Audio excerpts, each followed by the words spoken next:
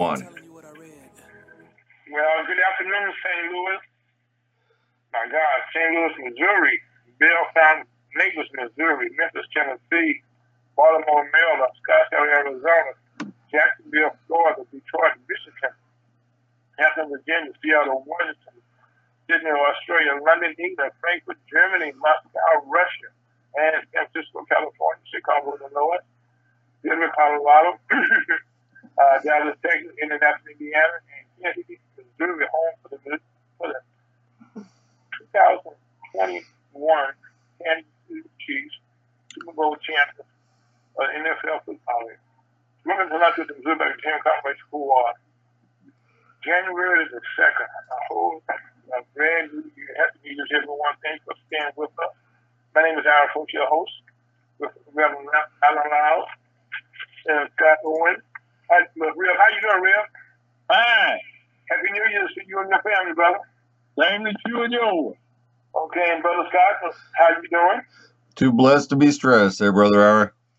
Yes. And we've been busy already this year. And well, thank you again, Scott, for all that you do. You know, one of the things I have to give praise to and thanks to is that during this pandemic, I was on the phone this morning with a friend of mine from out of state, I should say, and I was telling him in 2020, the pandemic caught everybody off guard. You know, everybody got caught off guard. He was totally but now we're sort of adjust to what we got to deal with. And I can say through the station, Scott, through your foresight, you know, the fact that when the pandemic hit, okay, you saw how to put out technology that you put together in the station to keep us going. So I want to thank you very much, and now this is on your behalf. So I'll let you just not the world. Well, like I said, just a blessing. It's a blessing. It's a blessing. I mean, when you broadcast from Ferguson, USA, HotTalkRadio.com, from the beautiful Ferguson, Missouri, at the magnificent Greatest St. Mark Church Family Complex. Mayor Tommy Pearson, pastor. He's the mayor of Belltown Neighbors. That's what I mentioned early on.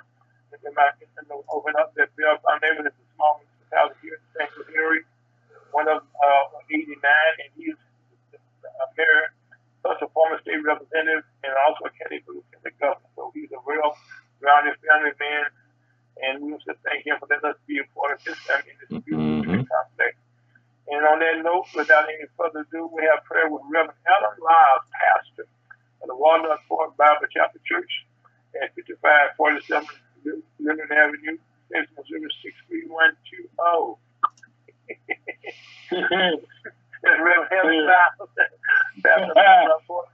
Yes, go ahead, Reverend. What you want to say? I ain't saying that. I'm just laughing. Okay, pastor of the Walnut Park Bible Chapel Church at 5547 Linden Avenue, Missouri 6120. And Rev is, I've been with us, a couple of years, and what he does has been a good prayer in all of our shows.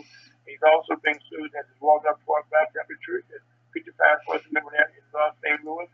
And Rev, I was having a laugh when I mentioned Mayor Pastor and Mayor Tommy Pearson, that we met with him last year in his office, at the mayor's office. We came out to him at the church.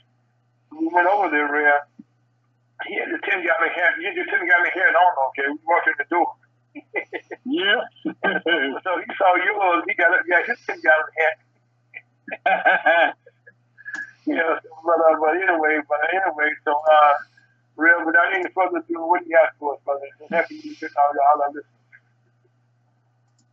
Same to you, bro. Hey, I'm coming out of 2 Corinthians Okay, that's good. Okay, that's good. And 11th chapter. And that's in the New Testament, by the way. Right, New Testament. And you know, this is a good topic. See, this is talking about the godly jealousy. Wow. See, God is jealous. Come on. So it goes on to say, would to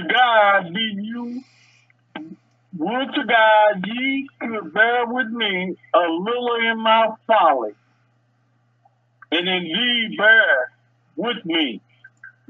For I am jealous over you with godly jealousy.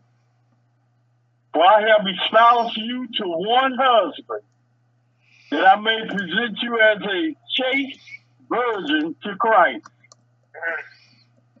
But I fear lest by any means, as the serpent beguiled Eve through his subtlety, so your mind should be corrupt from the simplicity that is in Christ. Repeat that again, please. Repeat that again. But I fear lest by any means, as the serpent beguiled Eve through his subtlety, so your mind should be corrupted from the simplicity that is in Christ. For if ye that cometh preaching another Jesus, whom we have not preached, or if ye receive another spirit, which ye have not received, or another gospel, which ye have not accepted, ye might well bear with him. For I suppose I was not a whit behind the very chiefest apostles, but though I be rude in speech, yet not in knowledge. But we have been thoroughly made manifest among you in all things. Have I committed an offense in my abasing myself, that you might be exalted? Because I have preached to you the gospel of God freely. And that gospel is the death, the burial, and the resurrection of Jesus Christ. You pass from death into life before you sleep and after you sleep. I rob other churches, taking wages of them to do you service. And when I was present with you and wanted, I was chargeable to no man, but that which was lacking to me, the brethren which came from Macedonia supplied.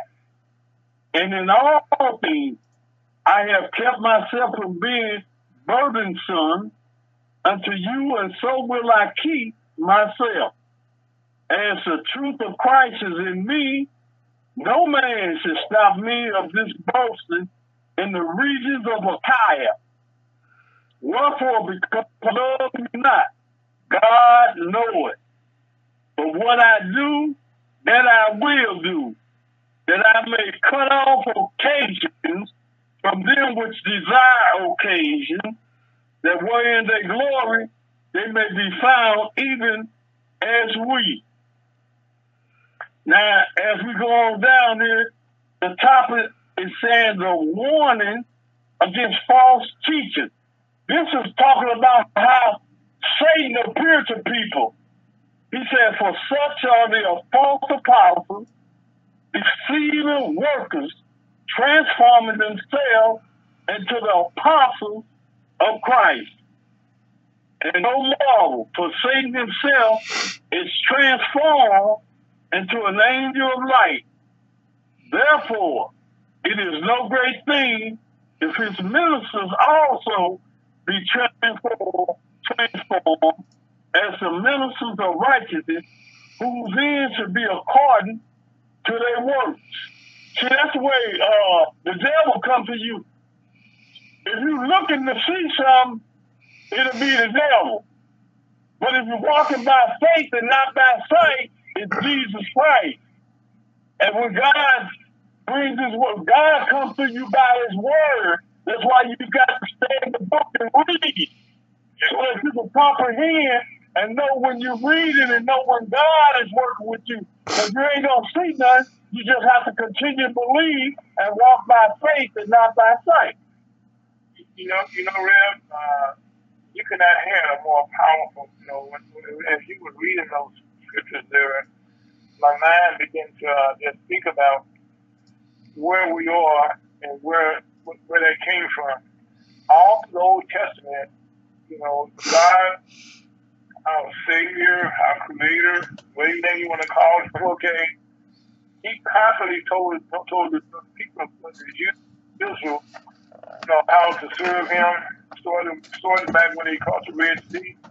When they didn't have any faith, okay, go forth, to go to the land of the honey, because they had no faith, and how they stayed in the desert another generation, another 40 years, and all through life, okay, when all different kings would get off track, and he would just destroy them, for lack of better description, because they had no faith in Him, believed in Him, and refused to work with Him. Mm-hmm. And He paid a price for it. So I truly see that when you say God's a jealous God, He is, because He created us to be used by Him for good, not for bad. Amen. And we do bad, there's a price to pay for it. Yes, sir. And I think right now, Rev, that's powerful, okay? If you look around us today, there's a whole lot of miscommunication, that's going on. And unfortunately, it's created a whole lot of trouble. I'm not going to get into it, but we'll talk about it later on. But now, Rev, but go ahead. I'm sorry, Rev. This is your time, so I apologize. It goes on to say, and I say again, let no man think me a fool, if otherwise, that as a fool receive me, that I may boast myself a little. That which I speak it not after the Lord, but as it were foolishly in this confidence of boasting. Seeing that many glory after the flesh, I will glory also. For ye suffer fools gladly, seeing ye yourselves are wise, for ye suffer. If a man bring you into bondage, if a man devour you, if a man take of you, if a man exalt himself, if a man smite you on the face. I speak as concerning reproach, as though we had been weak. Howbeit, wheresoever any is bold, I speak foolishly, I am bold also. Are they Hebrews? So am I. Are they Israelites? So am I. Are they the seed of Abraham? So am I. Are they ministers of Christ? I speak as a fool. I am more in labor, more abundant than stripes, above measure in prison, more frequent in death off. Of the Jews 5 times received I 40 stripes, save one. Thrice was I beaten with rod, once was I stoned, thrice I suffered shipwreck. A night and a day I have been in the deep, in journeys, often in perils of water, and perils of robbers, and perils by my own countrymen, and perils by the heathen, and perils in the city, and perils in the wilderness, and perils in the sea, and perils among false brethren, in weariness and painfulness, and watching often in hunger, and thirst, and fasting, often in cold and nakedness, beside those things that are without, that which cometh upon me daily, the care of all the churches. Who is weak, and I am not weak? Who is offended, and I burn not?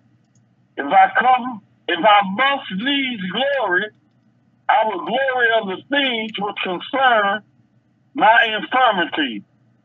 The God and Father of our Lord Jesus Christ, which is blessed forevermore, knowing that I lie not. In Damascus, the governor under Aretas, the king, kept the city of the Damascenes with a garrison desirous to apprehend me. And through a window in a basket was I let down by the wall and escaped his hand. That's talking about Paul. That was the things that Paul went through. And also, some of us go through things, but not the same thing that Paul go through. Because everybody got a different journey and different suffering to do. You ain't gonna do the same stuff. We're gonna do different stuff because we're different individuals. And God is the only one that brings you through it. So I say amen on that. One of the things, okay, that was a beautiful explanation to people, who are not, who don't read the Bible, about how currently things, nothing changes. That's the thing that we must understand. And this pandemic, okay, has allowed us, to take some time to look at ourselves. You know what I'm saying? To reflect who we are, where we are. People always say, I ain't got time to do this, I ain't got time. But guess what? Everybody got some talent in here now. Sure have. The other time everybody was rushing in, but guess what? That's not the case, And even now, we as you know, and I know, and Scott know, and our audience know that this pandemic is alive. And in your scripture there, you mentioned the word pearls. Explain what that actually means. Pearls is talking about danger. Okay. Yeah. That's what pearls mean. You're going through a lot of danger. It's danger with us going out here with this virus going on as well. Yes. And these people do not want to be obedient to these rules that they got out here. This virus out here is a serious thing. And people need to straighten up and act right. Because they don't care. They want to affect everybody else because they don't care. They mad and upset. But everybody should protect themselves and follow those rules and instructions, which will make it better your life for you as you go to and fro through this world. Rev, you just said something that's so important. You just said there. What they're asking us to do is wear the mask, wash it, which we always raised to wash your hands, okay? And I'm so guilty. I was on the phone there. I wash my hands, most of my 8 to 10 times a day. I'm washing my hands. I'm washing more nowadays than I did then. And also social discipline. These are things that are meant to save your life or your family member's life. Amen. And this is time now not to think about self, okay, but to think about the family members that you're going to meet. And when they die, okay, you're going to be the ones that, oh my God, we wish I had, okay, they figure out when they have a super spirit. Everybody's pointing fingers, okay. He did it, she did it, I did it. It wasn't none of me. But you put yourself in that environment, and you've been told not to do that. Right. And I think this New Year's, it was strange for a lot of people, not for me, my wife and us, okay, because we understand going out in St. Louis and other places, everybody shoot the same way. People start shooting at night. Yep. And the same way people know not to go out and get shot. Same thing with wearing a mask. Protect yourself. Because God is saying right here in the scripture that you just read that He's telling you and explaining to you there are hardships and there are prices to pay when you don't listen. Right. Rev and Scott, listen, Scott, here as a kids, we always heard the term, we got a little whooping or something, hard head make a soft behind. That's right. a fact. You know, and so right now, we may not be chastised like our parents did, but now, it's like when you went to college, you know, they could care less. Well, people who go to college, yes, they'll find this out. But in the classroom, in high school, the teachers concerned about you getting good grades, they want to pass on. But in college, you know, you talk to a professor, you have 50 kids in where you say out there in the classroom. And when you come to class, they could care less. When you listen or take notes, they could care less. Your job is to get a word to you. And so now, as we become adults, okay, we have found ourselves, we can make choices, but we make the wrong choices. Yep. And right now, over 85 million people around the world has come in contact with this virus, and it's taken over a million, almost 2 million lives have been taken from us. And this just most of this was last year. We just on day number 2 in 2020, 21. I'm sorry. So Real, I think the words that you said. But anyway, go ahead. So you're making your point. Come on, don't let me stop you. And I really think that people should take heed and follow rules and instructions, because it'll help you stay alive in this dispensation of what's going on now. Stay alert, stay alive. Be wise and don't be foolish. That's easy to do, Real. and everybody that's a fool and say that ain't no God. It's a God, believe me.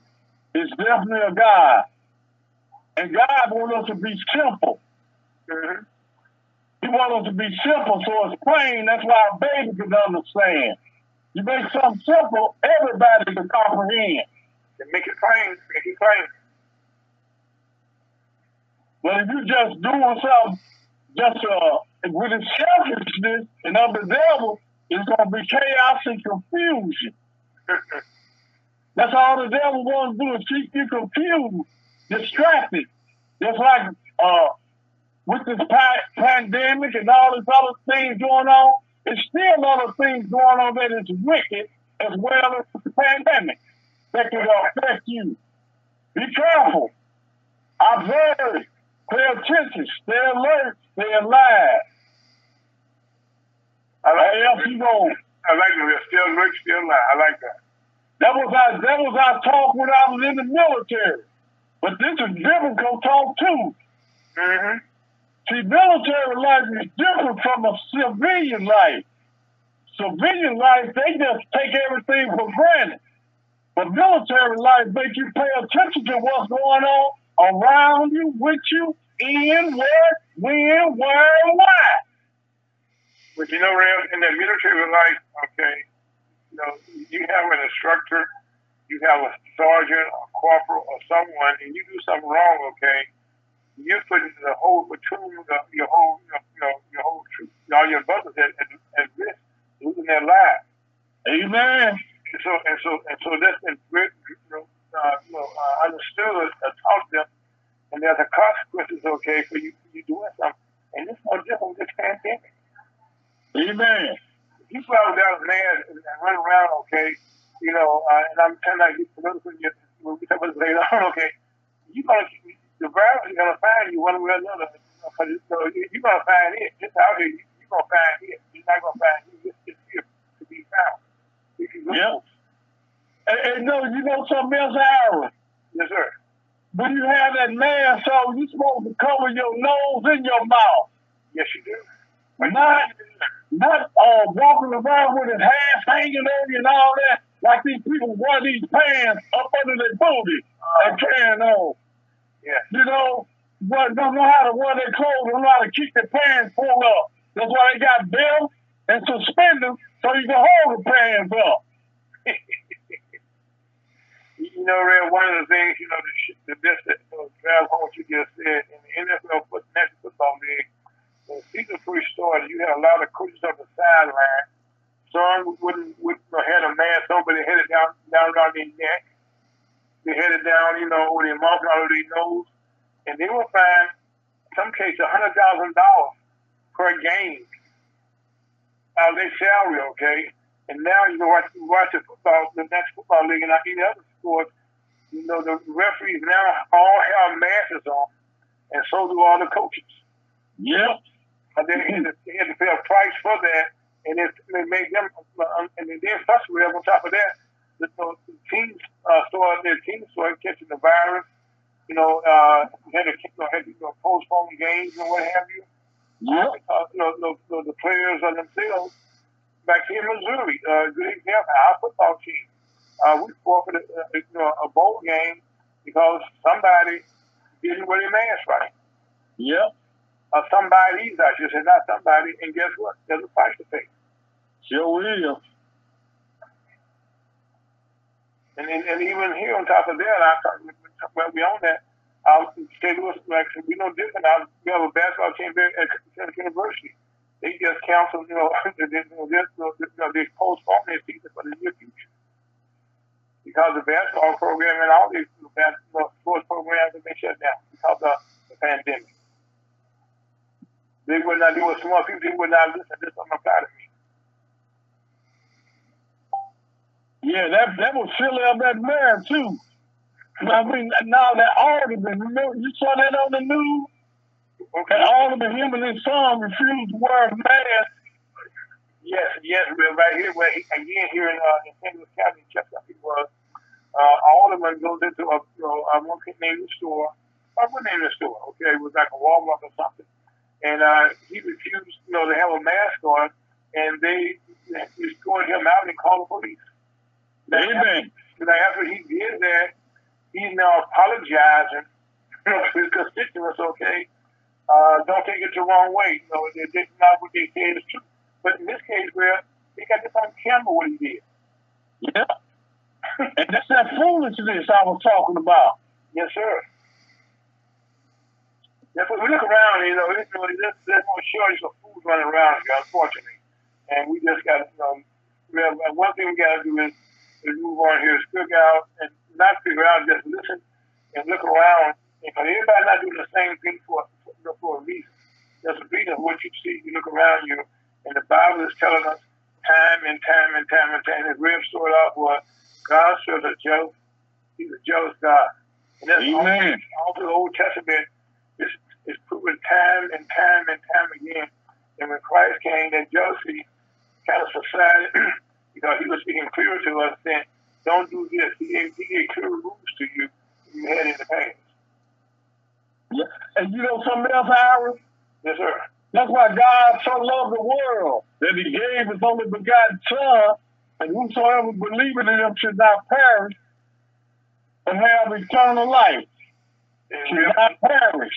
Reverend, on that note, we're going to take it for that beautiful message. Life is good. You listen to Ferguson USA, hottalkreaders.com. This is the lunch with the Blue-Back Chamber of Commerce, and that's Reverend Alan Lyles, Walnut Street, Walnut Park, Bible Chapel Church.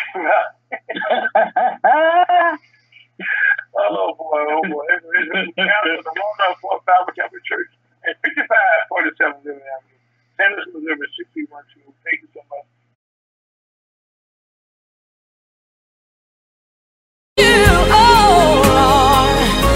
I just want to live in your presence every day. I lay down my will in every selfish desire, whatever it takes.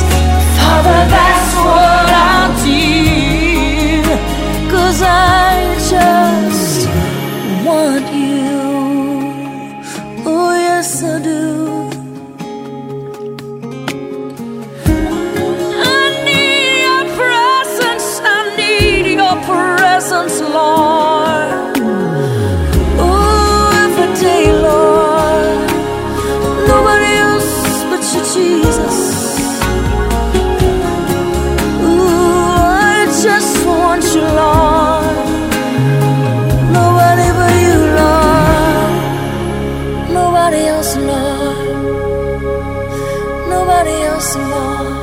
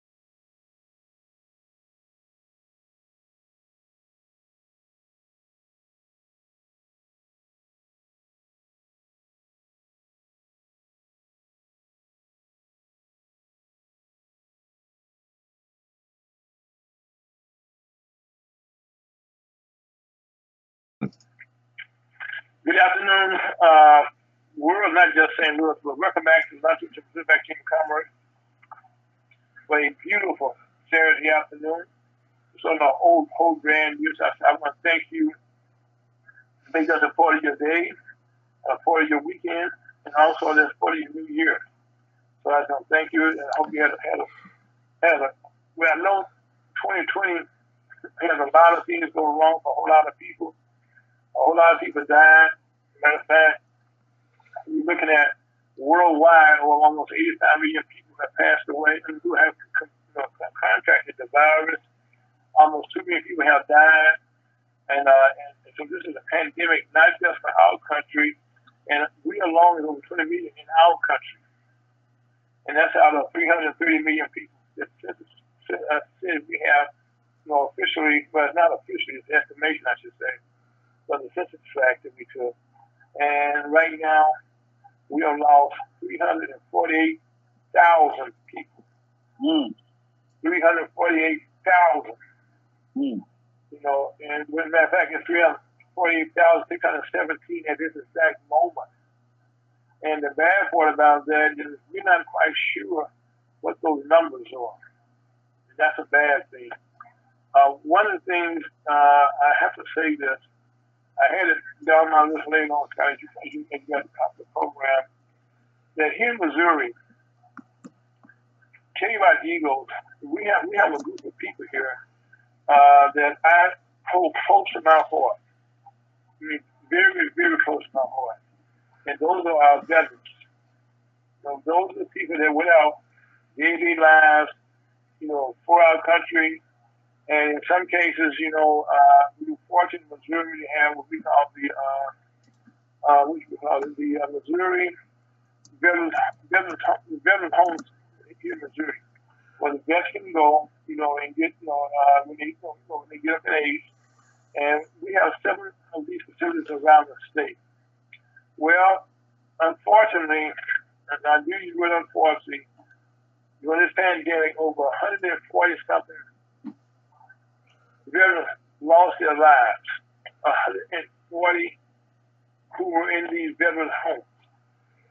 Now, that was brought to the governor's attention, and he commissioned a investigation, and they did their research, and they found that this was the particular case. Now, that's bad enough by itself, okay? But there was a gentleman who was chairman of the board by the name of Tim Newman, who, when the report came down,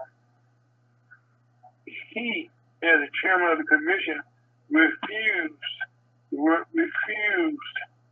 to make it available after the state had paid for the commission to be done to find out what the problems were. And one of the things he had felt that some of the things that have been pointed out, that it may affect him personally. And so he wanted to keep this report a secret. And after the Post-Dispatch local newspaper here did a sunshine law request, which means anything done in these government officials, they have meetings, what have you, there's a thing called the sunshine law. And if there's anything that's done like that, it's supposed to be the sunshine, I mean, it should hit the light of day. He's got sun to shine on it. Well, he refused that request. And then the governor talked to him, okay? And at first he refused the governor, who was the one, but he wasn't appointed by Governor Parson. Give him credit for that, not Governor Parson. But he was a right former governor appointed. And so he's a businessman. And so after the governor spoke to him, he still was holding back. And then a lady by the name of Jill, she just ran for state representative here in the county. She's also a state senator. She also is on the commission, and so she kind of filed, he would keep this to himself. But now, having said that, just yesterday, I guess, Thursday night, going to the new year here, he released a report and he stepped down. Now, why did he step down? Because he's been mistreating our veterans. Scott, I know this is close to your heart, Scott, because you work with the veterans all the time. And to know that over 140 veterans had died, and you're trying to keep this a secret, okay? There's a lot of wrong with the VA, but you know, it's what we got. Yeah, but something like that, okay. But I mean, and then these vaccines are coming down. These are the people right now. I'm a person of color, you know, and I got friends, you know, who live in certain places, you know, that's not, you know, where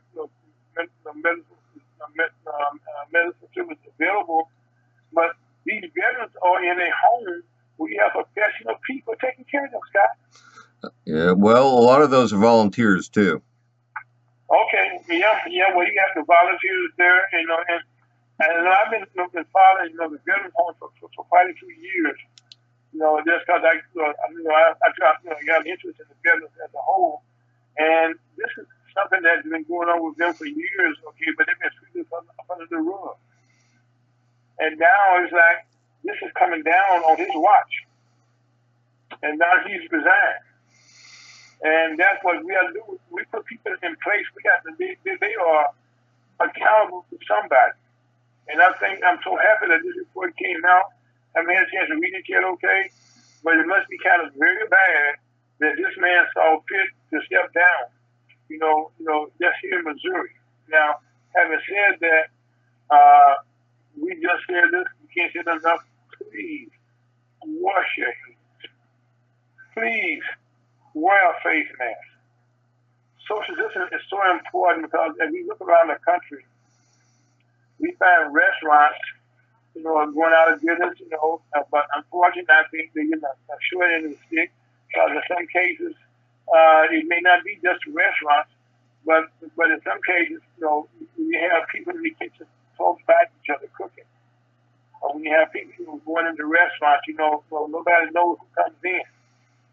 You know, or you know, who goes out. But I know here in Missouri and like the other states, you know, the governors have shut down, you know, restaurants and what have here in Missouri, no. But our county executives have, and our mayors have. And so, but there's a plan now to slowly reopen them. Something we talked about earlier in the program. One of the things about 2020, the pandemic cut us all off guard. You know, like one of the things in sports or anything that you do, when some catches you off guard and it doesn't go away, you got to figure out how to coexist with it. Am I right, Rev? Yeah. And I know Scott agrees on this one, so you figure out how to coexist. That means you figure out how to get along and live with the pandemic. This people have told us this was a short-term thing. Well, that's not true. And so now, I tell my listeners around the world, no matter where you are, plan for this whole year to keep your mask on. Matter of fact, if you don't have a mask, people will give you masks. I mean, sanitize your hands when you go in places. I wear gloves when I go out. I mean, because you can't be too careful. Because in life, it's way real. And if they ain't got no mask, do like the crooks used to do. Put that bandana around your head and keep that. That'll work too. Improvise. Also, Rev, you can use your turtleneck. Yeah, you can do that too.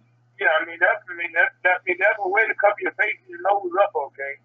Right. But at the end of the day, you protecting yourself and your family. Because when you go home, so you say, well, I ain't worried about it, but when you go home, those germs go home with you. That's why when you come home from going outside, either pull your gloves off and throw them in the trash or go wash your hands. Right. Because the idea is you don't want to bring no germs into the house. Right. You know, because once they get there, you know, they ain't going to go away. You know, that's what's going to kill them. That's right. You know, and that's why, you notice a lot of the college programs and to a lot of their seniors, okay, that's all their students. If you go home for the holidays, don't come back. Because they didn't know what you're going to bring back with you. And they have worked very, very, very, very hard to do the best they could to kind of cleanse up their campuses, you know, to make them COVID-free as much as they could. But when they got out of that bubble, so to speak, you know, they don't know what happened.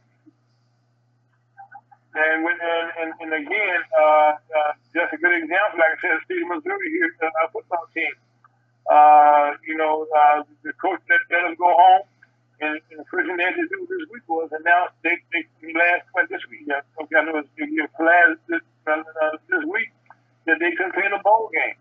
So some of the staff people and members of the team and catch the foul. And that affected a whole football team. It also affected a whole city that was making plans for them to play football games.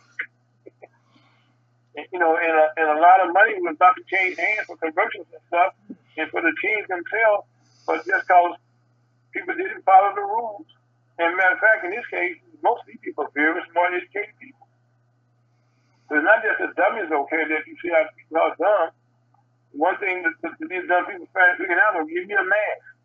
Or like you said, Rev, I said we said earlier, they can, what you call it, a bandana, a handkerchief, call it what you want to call it, or get them a turtleneck or something to put on their mouth.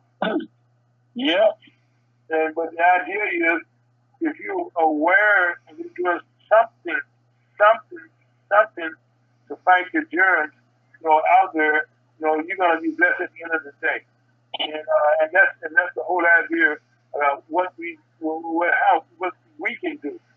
Now, to make matters worse, the vaccines are presently available.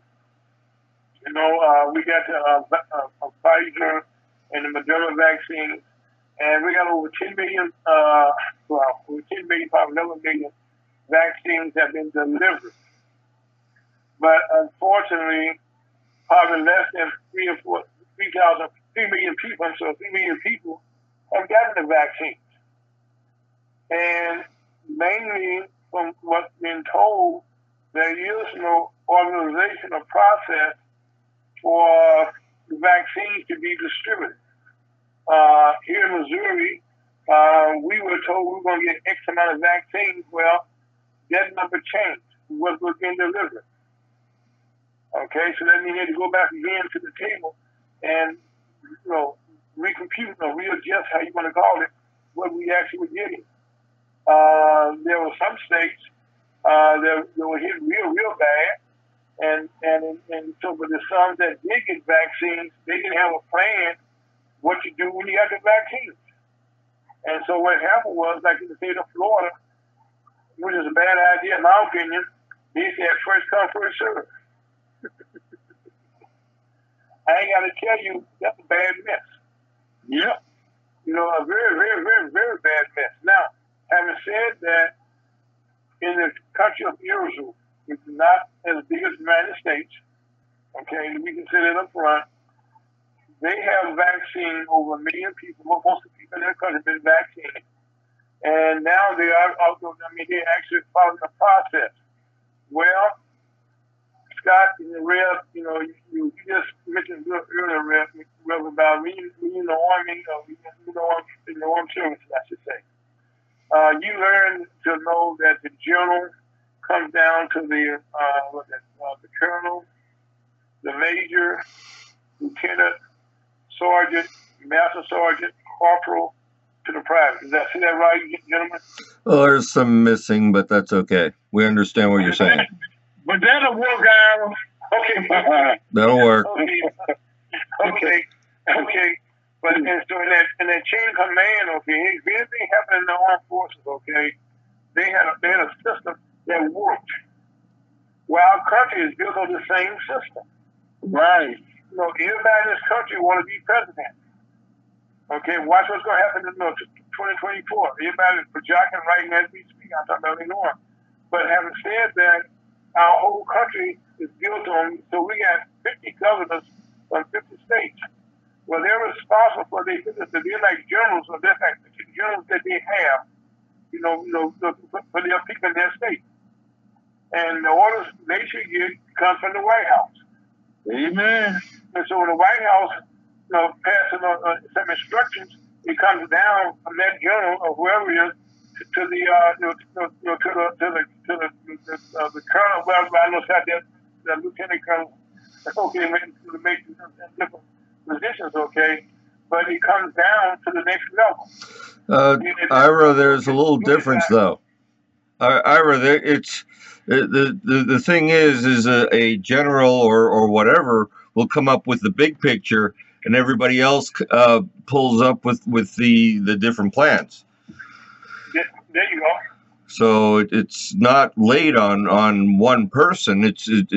You know, a general would say everybody gets vaccines, and then down to the colonels they do the big how, and then the lower folks they do the littler hows.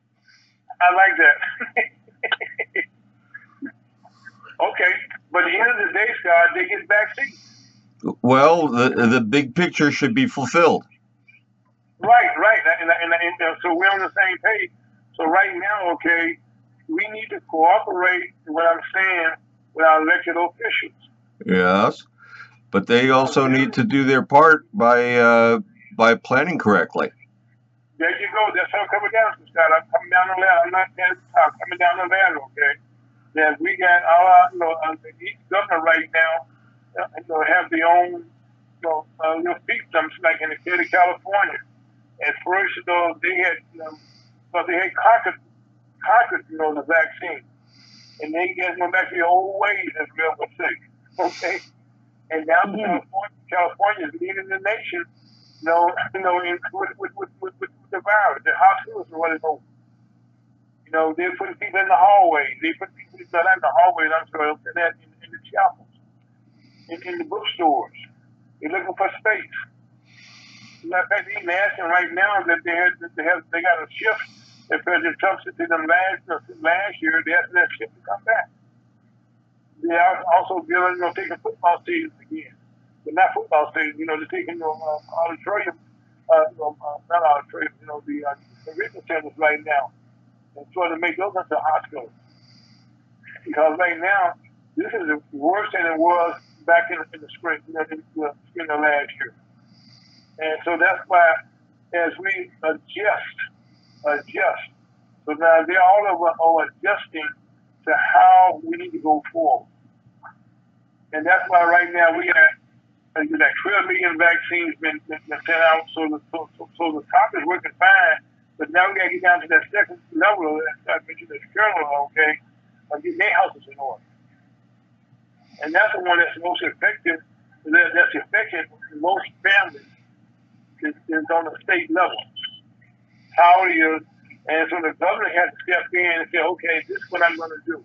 We're going to have this. This is how we're going to do this. And everybody's be on the same page. But unfortunately, the governors are not stepping in, and Scott just said, and getting their houses in order. But you can't blame the top, okay, because the vaccine is there. It's been delivered. Okay, but again, we're a country of smart people, so right now, we're seeing, given that option that they all going to do something different. But at the end of the day, the vaccine has to be administered. And in fact, in most places, okay, we talked about this last year, especially last month, that you can go on the web. That's what the Bible says, Happy New Year's and all that good stuff. But you better go outside.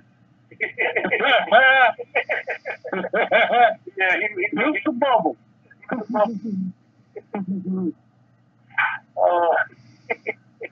But anyway, so we find ourselves, we just need to follow our instructions. Now, I'm saying on each state has a website that you can go to, look up COVID-19 vaccine, how to order your, where you find for you to be able to receive your vaccine. They got different groups they're going by. I know here in Missouri, they're going by that process. And that's Missouri, but some other states are not doing it. I mentioned Florida, for instance, right now, they can't push sure. Well, that's going to become a bad catastrophe because if I get in line someplace in life, people just in front of you. Okay? And then I guarantee you that causes problems. I mean, yes, it does, Mr. Bowman. Thank you, amen to that one. But, hey, Al. Yes, sir. They already got a system set up about being distributed all over this universe. They already got a system set up. All they have to do is put them there and bring it out. What are they holding up on? Well, unfortunately, we have a system that's broken. is quite apparent, and we're seeing that now. But we just compare what Israel was doing and how they got a late start behind us. Okay, we get the vaccine. Sure, they're a smaller country, and sure, it's easy to do over 1 million people, but 30 million people, that's a whole, 300 million, that's a whole lot of people, they have to deal with. And so you got to have some kind of order or some kind of structure. That's right. I mean, that's right.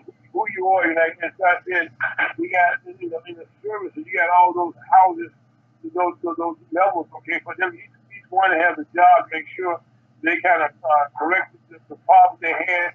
If the general made a mistake, the colonel's going to catch it. Sure, you got a lieutenant colonel, he's going to catch it. If he don't, the major's supposed to catch it, right, Scott? That's right. Okay, then if the major don't catch it, the captain's supposed to catch it. Okay. And then the lieutenant's supposed to get it. But all this is supposed to be caught before you get to the truth. And in most cases, we have fought wars, and that's really hard. They've been trained to follow instructions. And if you're not following instructions, somebody's going to let you know they're going to send you home. Because the life that you say is your own, but it's also your man that's in the foxhole with you. Mm-hmm. Yeah. I mean, so, and the buried with you. So, where you living at, or working together, where you traveling in the Humvee, or you traveling in the tank or whatever airplane, you can have people virus with you. And also, to make matters even worse, we had I'm not going to call about that name, okay? A person that's in Milwaukee, Wisconsin, a pharmacist, a well-trained, educated person who has destroyed over 600 vaccines. As you said, doses, okay? Doses. With over $10,000, he actually destroyed those. And you got people right now who are standing in line. Not only do we have the vaccine line, we have the food lines where people got to stand. As a matter of fact, we can't say enough thank you for the food banks around the country, for the organizations around the country that are providing food.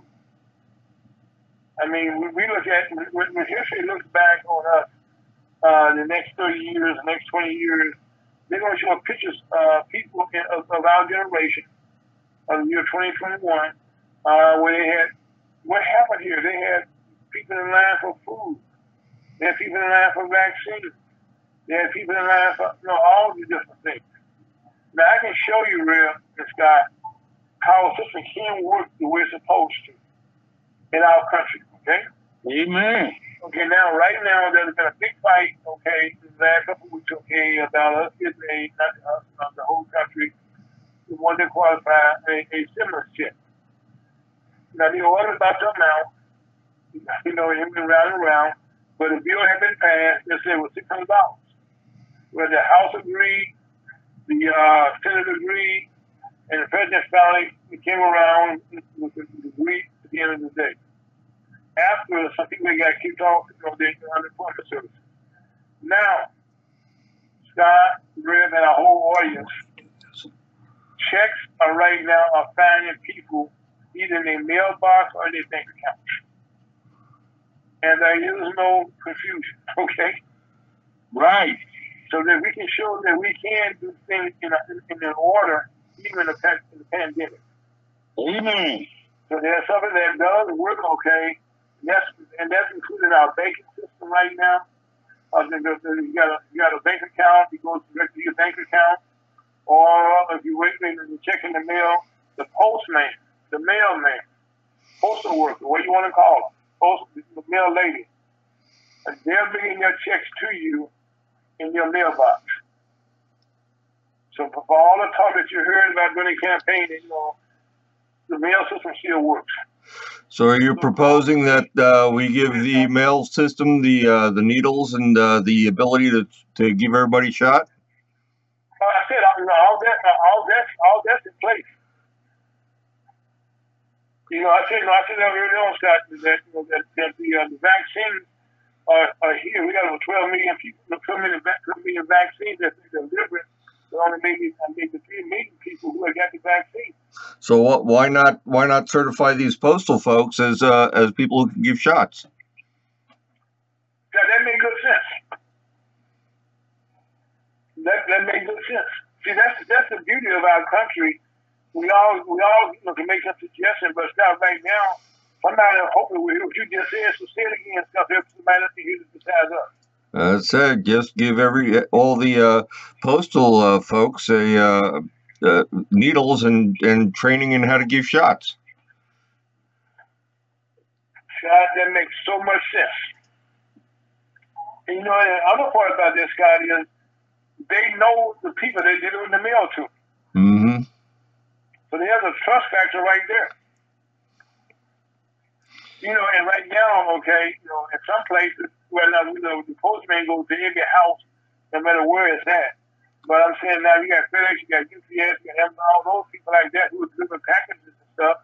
I know here in St. Louis, a UPS worker, she been on her route almost 20 years. People, the people on her route, figure out that she needs a house, and they got together and raised the money and bought her roof.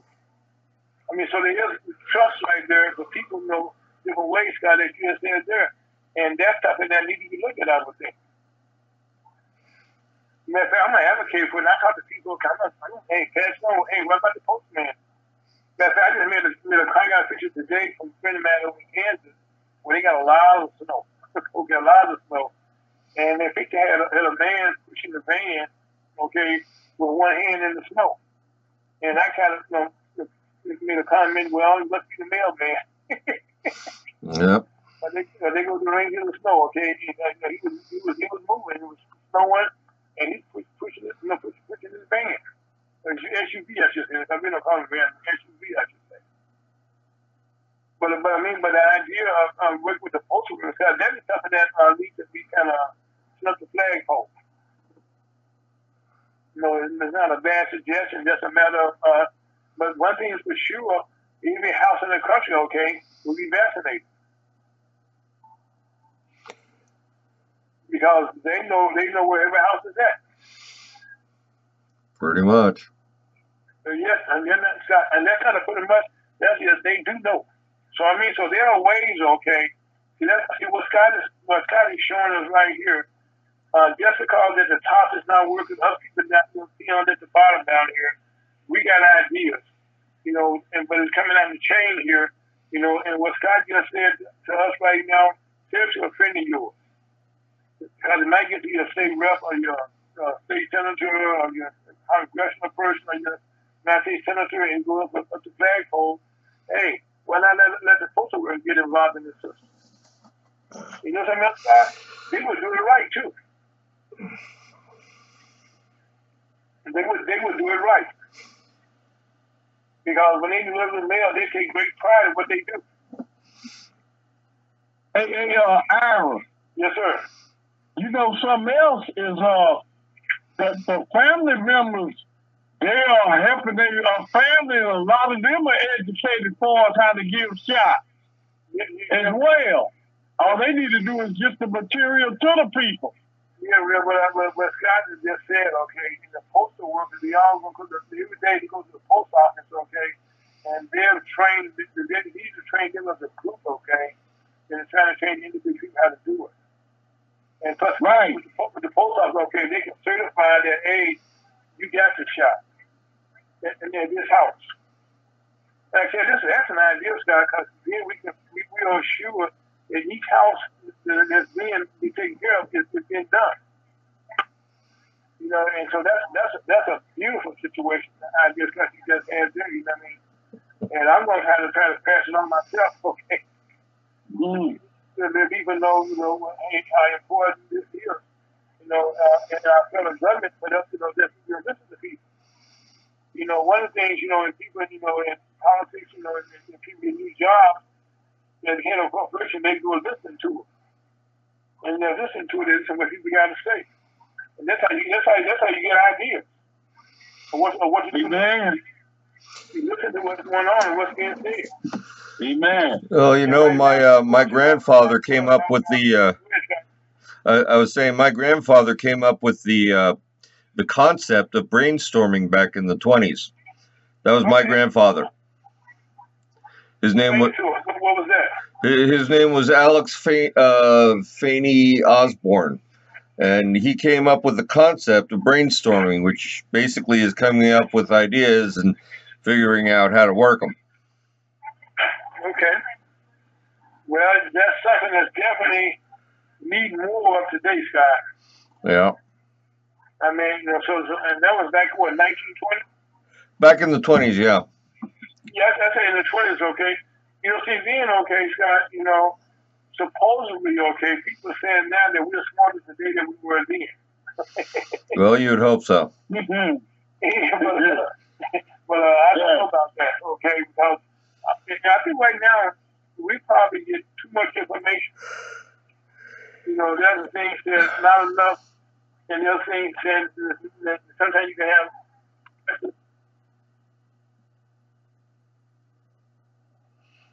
It's trying to get done. You know what I mean? But one thing is for sure, that we are in a time that a lot needs to be done. And before we get to that, I want to say something that's very important. Right now, we see all the confusion going on in Congress right now. And we said that's a little mess right now. But going into the next year, in the Senate, there are 50 senators, 2 for each state. And that has not changed. It may change sometime soon. The state, Washington, D.C. may become a state, which it should be. But even right now, we have 50 senators, 50 states, 2 senators. And right now, there are 2 seats. They have not been decided yet in the last election. That's in the state of Georgia. And people are spending money upside down, sideways, and around the corner. Because right now, the Democrats are trying to secure those 2 seats. Because most recently, we found out with one person, one man blocked what supposedly was a man from the president, the Senate, and in the House to provide $2,000 checks to people. Because he said, he who behind him, he just was the front person. Okay, that said it. But anyway, that's how our system works. So it was so much of that. But anyway, we have a guest today, a gentleman that I'm very proud to know. Let me introduce him properly. Last year, I met Mr. in Kansas City, back here in Commerce, working along with Toyota, along with JC. My name is Jesse Hager Hughes.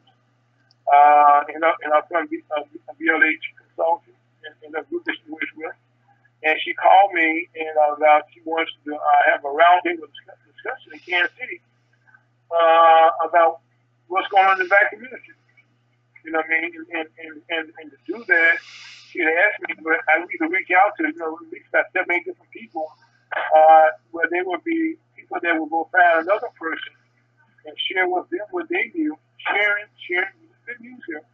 And then that person that we chose got a vehicle from Toyota for a whole week, plus gas money, and then on top of that, they were able to come to a dinner that we had the Black Archives in Kansas, right on EC2 there. It's just right behind the baseball museum and the jazz museum. Beautiful facility that's still growing, and we had our dinner there. It was like a round table dinner. And in the case, Mr. Self came in, and he prevented everyone for their whole week. They were on social media. They were videoing, Snapchatting. I guess all videos they were put out by Kansas City, and it came out beautiful. Matter of fact, it became a national program that we have created. And so Mr. Service is part of that program. So Roger, how you doing, sir? Doing pretty good, sir. Thank you very much, Howard. Thank you for your kind words, sir. Oh, was I wrong anyway? Did I try that wrong? No. You described it completely right, sir. Okay, so anyway, we didn't want to tell too much about Roger. I want Roger to open up the things about it he's done, and then he's doing. They may leave some stuff out, okay? But one thing he enters to say, okay, that catches my heart, that he has a soft spot in his heart for the young people. Yes, sir. And that's something that no matter where you go, no matter who you are, it's important, okay, for us to understand that our youth for our future. Amen. And without our youth, we have no future. Exactly. So, Roger, in fact, Roger just got off another Zoom call. He does a program that he's also a movie producer, and today they were discussing a movie that just premiered. I think it was Tuesday. Am I right? Yes, sir. It premiered Tuesday, and from that movie, once it premieres, that following Saturday, they have a discussion about what they just saw. Yeah. And there's also a fundraiser also. I want to get to his for a house that he's working with. He just got that call, and so listeners that followed him over here with the thank you for joining our program. It's at hottalkradio.com, Missouri Bay Chamber of Commerce, lots of Missouri Bay Chamber on a beautiful area. So, Rod, I'm sure and tell us about what we do and what you do. Oh, yes. Thank you, sir. Appreciate it. TruthTheReason.com is the website. We have many mentories. What you got today? 2 more times. We always give address. Okay. Gotcha. TruthTheReason.com. That's TruthTheReason.com. TruthTheReason.com. It's a site where you can see the movies and different mini mentories, documentaries of different people going through different stories. And each film is to help represent building a safe house for students that don't have a place to stay or live or a connection to get them back in. In Kansas, we have we don't have a safe house. So we want to build some place where students can go and kind of recalibrate and get a chance to get back out there and not get caught up in the statistical things that are out there waiting for them to print in the pipeline and all these different things. We want to have them where they can have mentors around them and set up different plans, teach about soft skills, and also set up, their business plans as well for them to graduate, in college. So we do multi-layered things with this, and we've been doing this for several years along with the clothing line, TruthTheReason.com.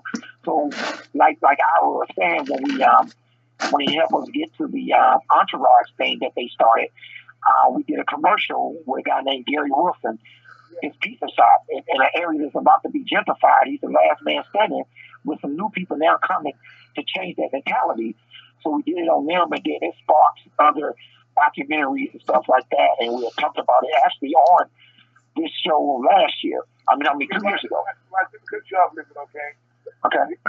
Gary Wilson, okay, his family had a restaurant business. When you pass on to Gary, what he did is, we all know that Pizza Hut and all those places, they do not deliver in the black community. They don't deliver. And what Gary does, he delivers pizza. He said, I go where they don't go. Exactly. And then in some places, okay, where people didn't have the money to pay back then, he done around until they got their picture. Yep. And they paid him. Yep. So that has to touch your heart. I mean, that's what Gary Wilson is. Is Wilson Pizza. In matter of fact, he's ranked in the top 100 restaurants in the country. That's right. 1801 Cornell. And yep. So we did that, and now we sparked multiple things, and you see these different stories. There's 10 episodes, and there's a remarkable story that you never knew. We got a story about the Underground Railroad, that when people left from Missouri to come across to Kansas and get shelter and hide out and hide wine breweries, basements to get their freedom. So we got a lot of different stories on these sites that I think you'll love, and I say all proceeds go to the building of the safe house. So that's what we did with it. It's really that simple, as in helping young people have a better chance and not and have them be the other statistic, not the statistic that's always gone in the news. It's about what young black people are doing, but the other statistic of them creating their own business and building having a black Wall Street mentality in real time, not just nostalgia of black Wall Street, but actually making it happen in real time so they can pass that down like Gary's doing and teach our young people about legacy. Yeah, and you can't beat it, okay? Because what Gary is doing is living, okay, the dream, okay, that almost any black business owner has. He want to pass something on. He want to take it to family gas like they want to do it on. Yep, and that's what he's doing. Gary he hires a lot of young black men to work, and girls too, to work there. And if people come in, they got no money. he just give them the free food. He's been doing that for like 20 years. So it's a place that's open. Matter of fact, there's no grocery stores in that area, nothing. So he's always, that's it. When it comes to them to eat, that's it. So people ain't got nowhere to, no cars or nothing like that. He's definitely a staple in that area. And we make sure that we push and also fix his air conditioning unit. So we do a lot of things to try to keep this thing going and just showing community love like it's supposed to be. Just like you said about people not paying the food, they pay it later. If you hear the old school stories, people did rent parties back in the days when they knew that they couldn't do it. So once we formulate that type of mentality and not have a Hollywood mentality or think that we're better because we living a little bit better, but also not forget where we come from, I think that we can eliminate a lot of issues that we are having in our community. It's not having that, that pompous mentality, but also remember where you come from and not just lean on nostalgia, but lean on something that's happening right now and doing it in real time. Roger, one of the things, in the black community, like you mentioned the Underground Railroad, well, when those people crossed that river, it's not a big river, but it's a lot smaller than the ocean. Mm-hmm. When they did that, they didn't bring nothing but the clothes on their back. Yep. They didn't have any money, but they was able to sustain themselves, once they got there and started building. Yep. And they have built because, I've been to the Cadero Ruins, I've been to Gary's restaurant, and my brother, little brother, and the idea of him doing the video was something that you and I think another gentleman, Sean, were talking about that night. Yeah. We always still moved, Yeah. What he was doing. Yep, yes, sir. And that's why we kept it going, and then it branched off and expanded off that, and hopefully episode 2 we can come up and get you out because I definitely got you on my list. Okay, well, thank you so much, I feel back to my really I'll be honored, Yeah. I definitely thought about it, including that number.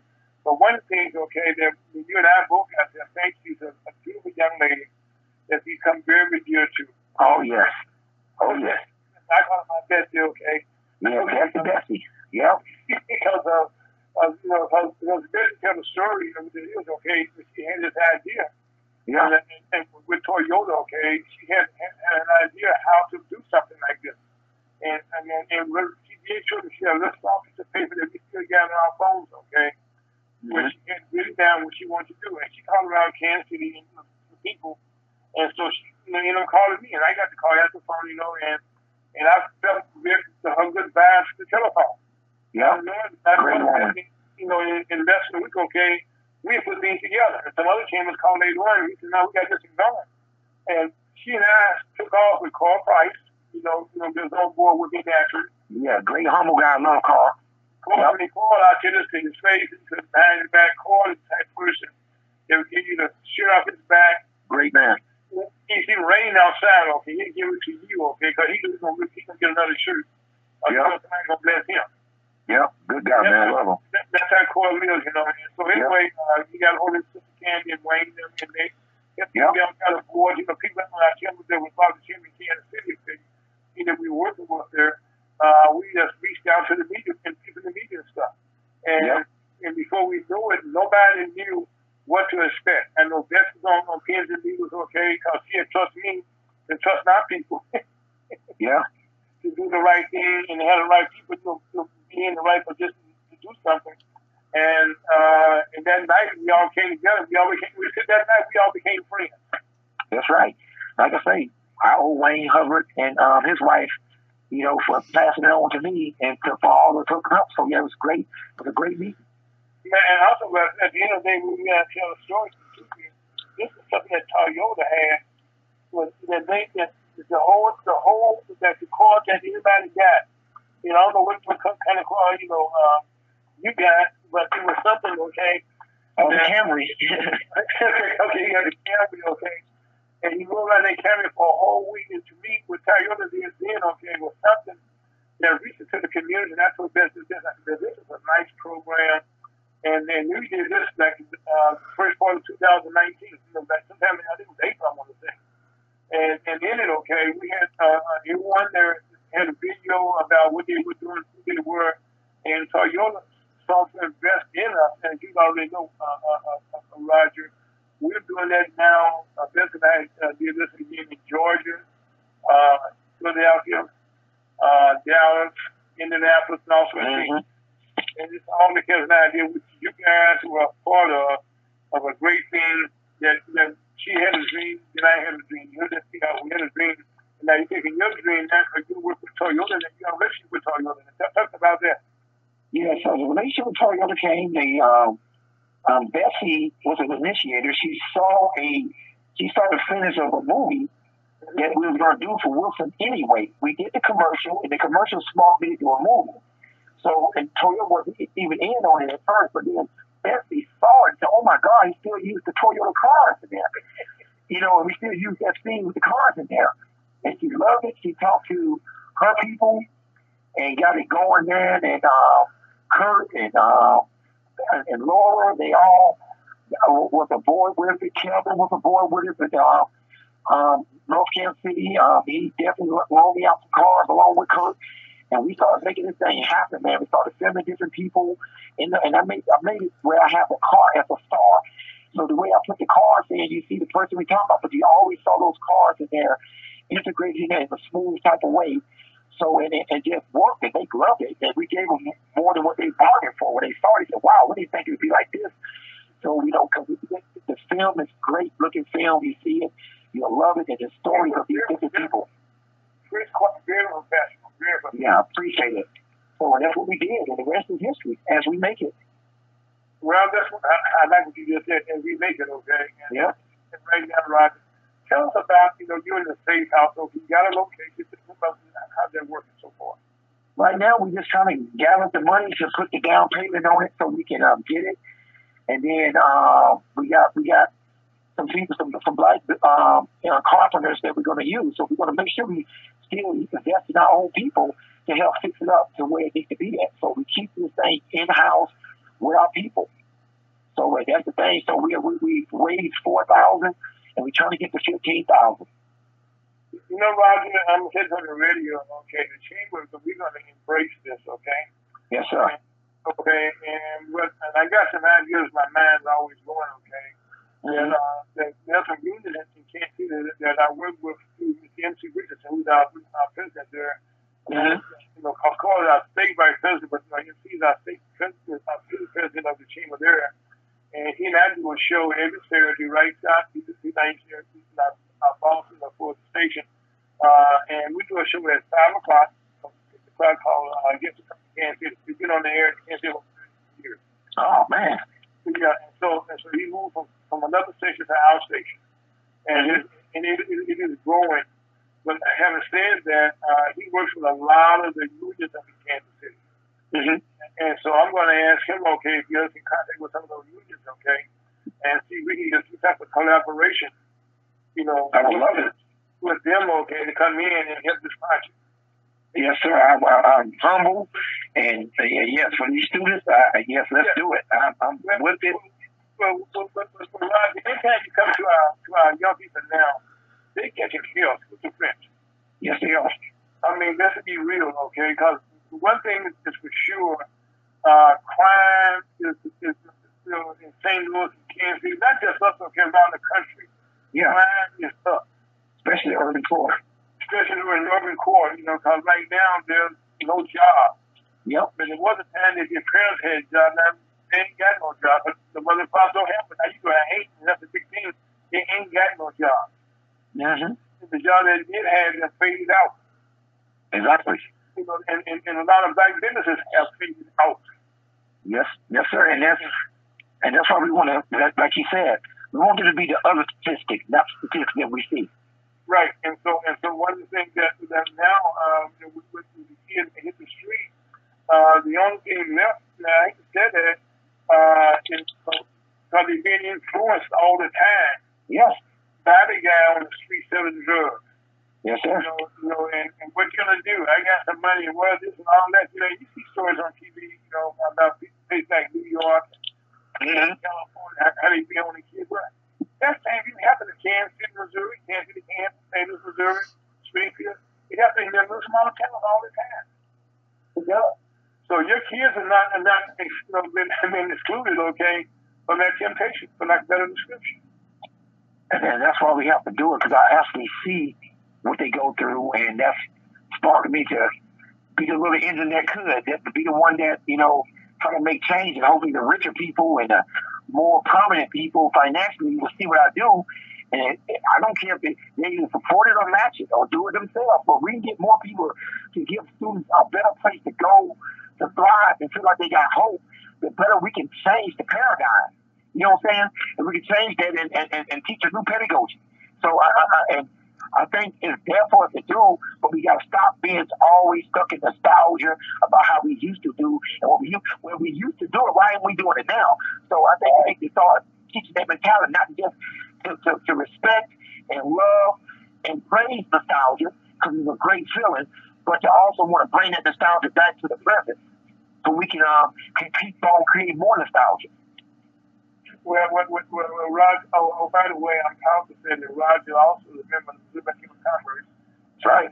And we support our members, and what they do, okay? And I think Roger's a testimony. But Scott, Roger, one thing just a suggestion, I think if you start getting some of your students, okay, to be involved with your testimonies and your film, show them, all right, telling you thank you for what you're doing. It's episode 9. That's coming up this Tuesday. Episode 9 is about the program. So the new one is coming out this Tuesday. It's called FDOE, the little engine that could. That's all about the program. You can see the whole program on truthtoreason.com. That's truthtoreason.com. This Tuesday at 8 o'clock in the morning. You'll see it'll be available for people to watch. And you'll see the students speaking and all the things we've done. You get to see everything that's going on. That's what I love about what we're doing. It's all transparent. Come in, watch, come out of school anytime. You want to come by, see what we're doing, it's wide open.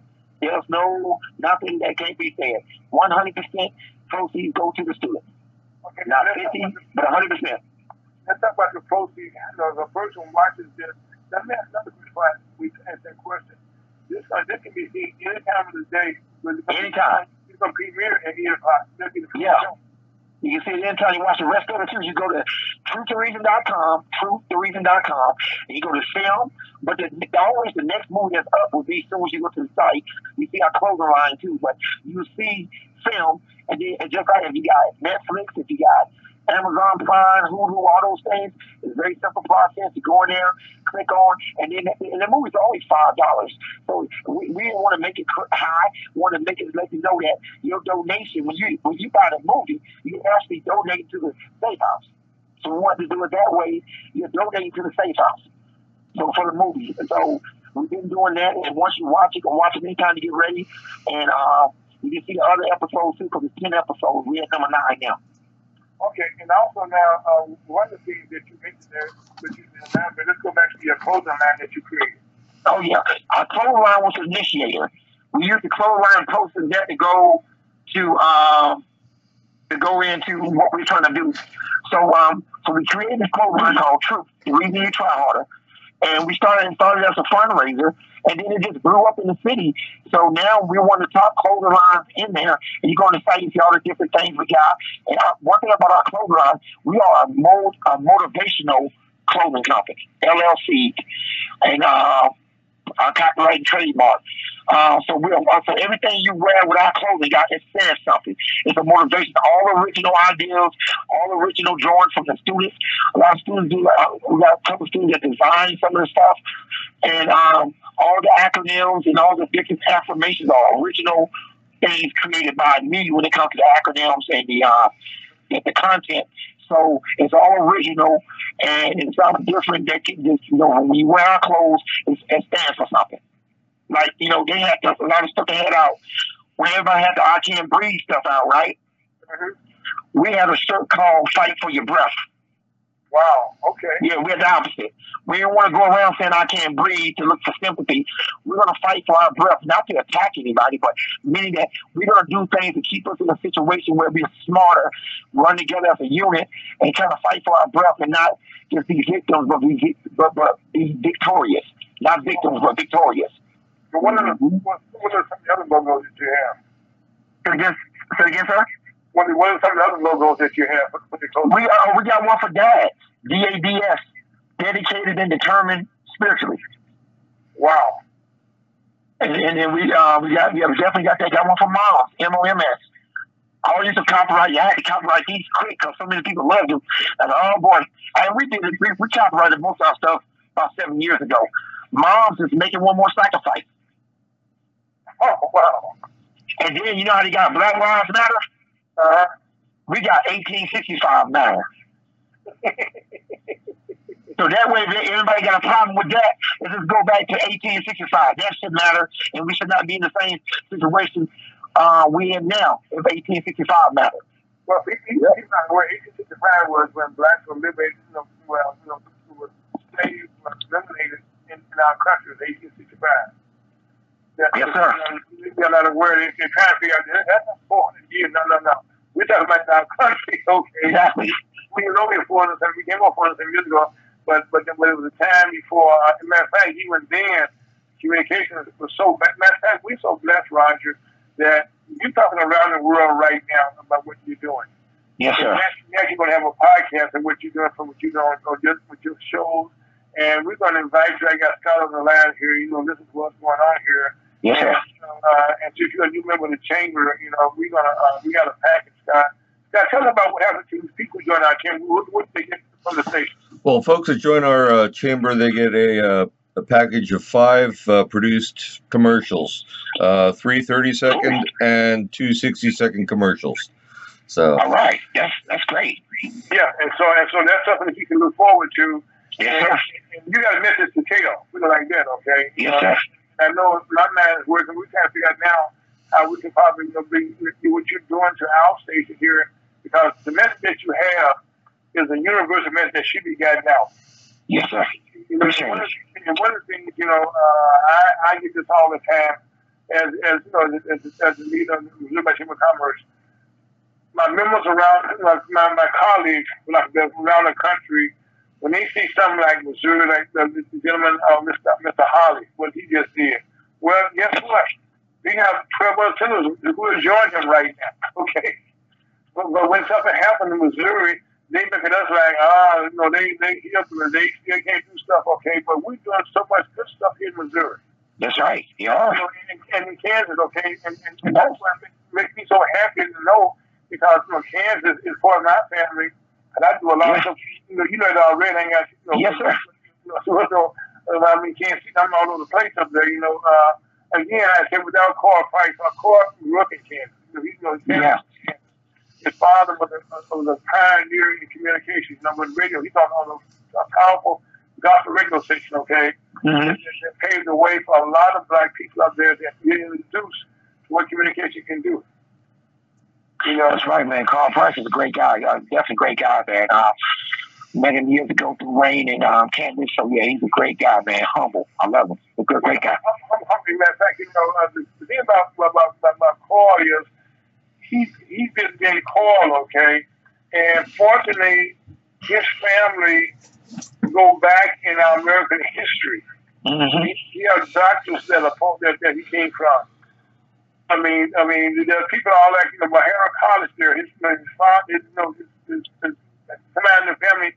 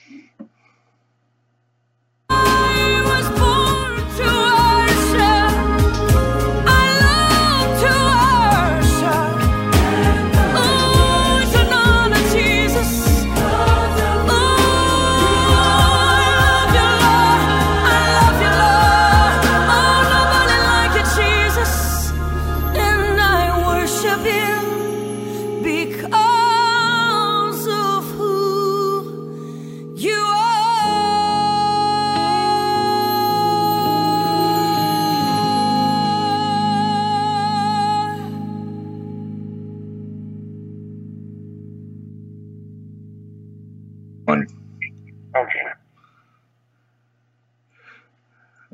And go. Okay, we're back on there. We just have a little bump in the communication system here in technology, but guess what? We all see you ready to hear? Yes, we're here. Okay, let me see. Oh, we Rev dropped off here. Hold on a second. I'm still here. Okay, great. Okay, this is Rev. Rev is still here. Scott still here. Matter of fact, Chuck that joined the show. Roger and you never met Chuck Debow, but Chuck Debow is a person that you're gonna love to be around. Chuck is our national vice president for the chamber. Okay. And he and I have become very close. Matter of fact, I started my show 6 years ago. This also I want to say. The first thing I reached.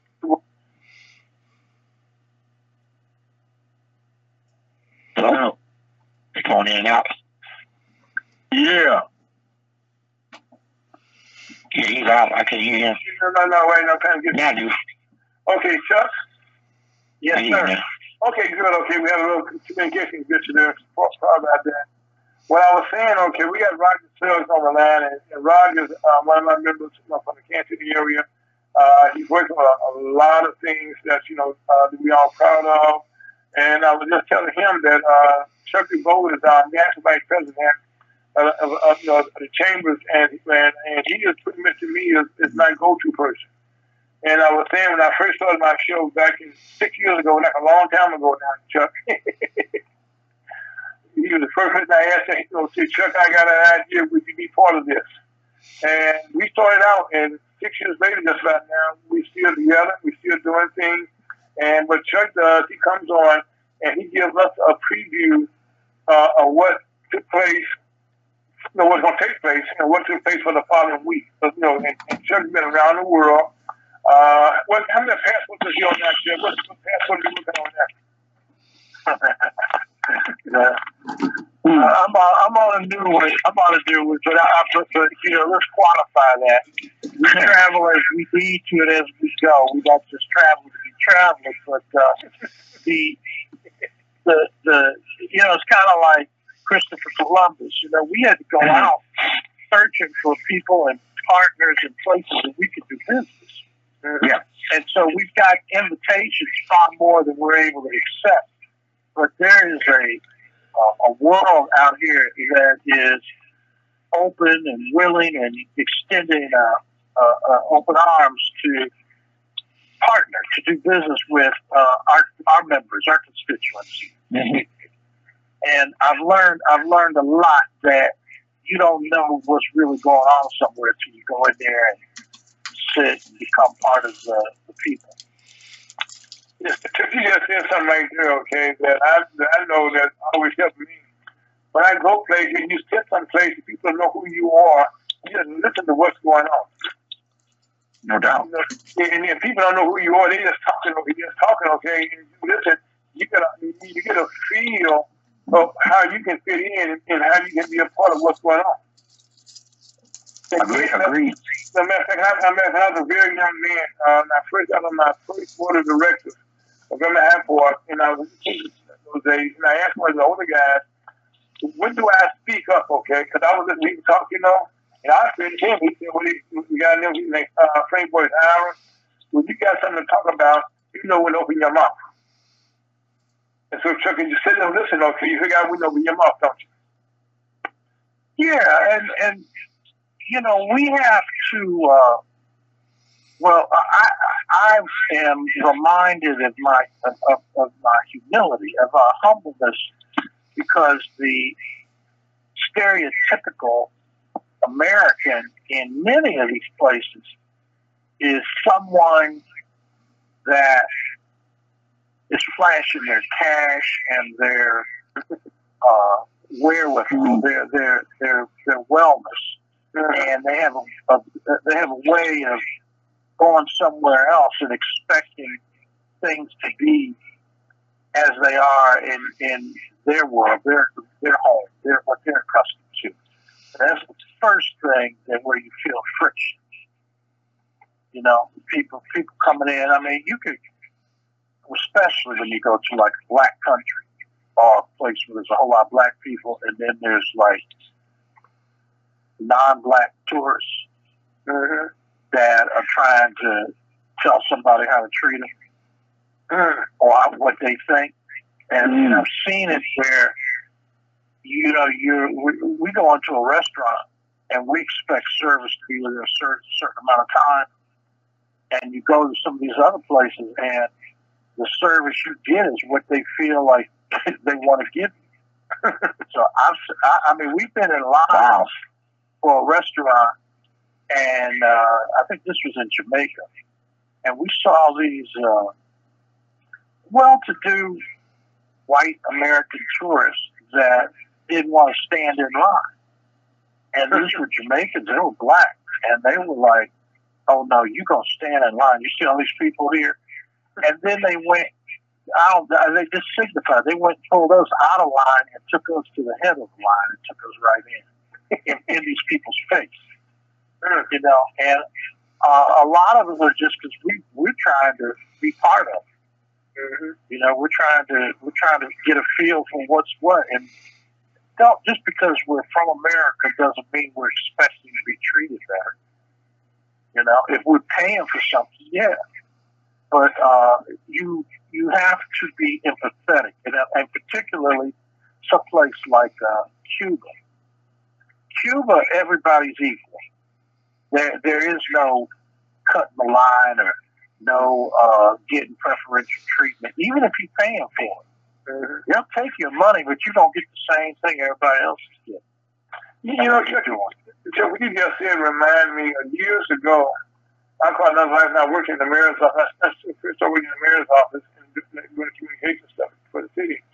I wanted to put together a tour, like a sister city tour, you know, to the Ivory Coast, so to speak. And we started, making preparations. You know, we had split things in place to the point where people started to give us money, for to go on the tour, right? And I asked a young lady who was part of the Peace Corps, right? And I said, well, Marianne, I said, we go to these countries now, how they treat me as a black person, you know, not going there. She said, how they treat you like you're a white person? I said, what? She said, you see, what you understand is you come in there and the ambassadors and the kings, they don't treat you separate. And you may be black and you want to be okay, but the way you come in there flashing money and stuff, you know, like we would be doing, you're not one of us. You're one of them. And what you just said, Chuck, that's not being humble, okay, sitting in line there. You wouldn't ask them to get in front of the line. Guess what? The last should be first. First should be last. First should be last. That's right. And that's right. And that's what the Bible says. What's up, Joe? Hey, brother. Happy New Year. Same to you, Joe. Man, many prayers, because we're going to need some blessings. Yes, sir. For the day we have preached about today, that's why he talked about preaching that today was on jealousy. You know, we got to get over that jealousy. And right now, you just came along right here now and got in that same vein of talking about this as we go around and we travel from city to city, okay? And I go places, sometimes people would treat me different, okay, not knowing that, hey, I don't need that. I want to sit over here. I don't want to be over there. Mm-hmm. So if you know the feeling you're coming from, brother, that's you're coming from. Okay. You know, sometimes though, we just want to be regular. You know, we don't always, because I'm going to tell you something, though. You got to be careful, because you never know when that privilege thing is the trouble thing. I mean, you go to these luxury hotels and restaurants and places like in the Middle East or somewhere, that's the place that's getting bombed. Mm-hmm. You know what I'm saying? I mean, yeah. You say, well, we want to eat some local food, or we just want to, do what y'all do. We ain't trying to go find, this is a good one, go find a Chinese restaurant in Africa. Or you know what I mean? Or you're in some place where they're known for one thing. Like, let's say, go to Kansas City or somewhere like they're known for their steaks. But you're going to say, or barbecue. But you're going to say, well, you know what? I really want some Indian food, or I want some vegetarian food or something. And they say, well, we got one, but that's not what we're known for. Or, you go in a restaurant and you try to tell them how to prepare something. They got this long list of what the specials are, what the house does. So McDonald's started that with have it your way. You can try, but you'll have to get in this line over here, and it's going to take you long. And then that's what I try to tell some of my friends, people that if we go to a McDonald's, I say, don't be trying to tell them how to cook it. You know what I mean? It's going to be, if it's not right, you send it back. But they'll go in and try to, make it into something it's not. It's a production line. It is, Anyway. Check, I found out the hard way. Actually, I was give me an extra. I want a cheeseburger. Okay, now give me extra cheese, right? Well, my idea was that was gonna be a fresh burger, okay. But I found out I had to wait longer. If you're in the drive-thru, they'll tell you to pull over there, and we'll come out and get you when you're ready. Yeah, we'll bring it to you. Yeah, we'll bring it to you. Okay, and use that. Boy, I'm in trouble. Yeah, but that's society. That's our life. That's the thing it's evolved into now. I just saw where Jeff Bezos and Elon Musk are trillionaires now. Yeah, and counting. Yeah, and so there's a whole lot of people between them. Let's say a billionaire and a trillionaire. It's a whole bunch of billionaires. And so let's say you're a 500 millionaire or you're a millionaire. And then so you draw that line at the million. And boy, those are almost like the low end of society in that upper echelon. So they're trying to separate themselves and go and be. It's almost like a science fiction movie or something. So those of us now, and you're going to eventually turn to be on the DC and political thing, but we're not talking about these people that are about to be evicted, and everybody ain't poor. When I say poor is homeless or unemployed. They might have been employed, but they just didn't get paid anymore. Well, while you're on that, okay, you got certain places like in New York, the whole East Coast compared, or even in California. Well, I was talking to my daughter that she's out in Denver, and she was talking about the price of housing out there, okay, and the kind of money you got to make for the rent that you're paying. And so in some places they're paying $2,000 for a 1-bedroom apartment. Well, so if you got to have a job out there, you got to make that kind of money first to not be homeless. And so that homeless thing, being eviction, not affecting the low end, it's affecting everybody. Mm-hmm. I mean, so it's not just the people down at the bottom there, who don't have, and she was just explaining to me how they're, by the way, this was an anniversary for her husband now, and unfortunately he works for Apple out there, so they're doing okay. Don't get me wrong, but it's the fact that we thought that she's raised, by me, to talk about people how we help other people, and we're having that conversation out there about what we having here now, the homeless people out there, and by no means are they not making money. They got money, okay, but they ain't enough money. Mm. And you're a black business owner, especially 6% of our black business are going out of business right now.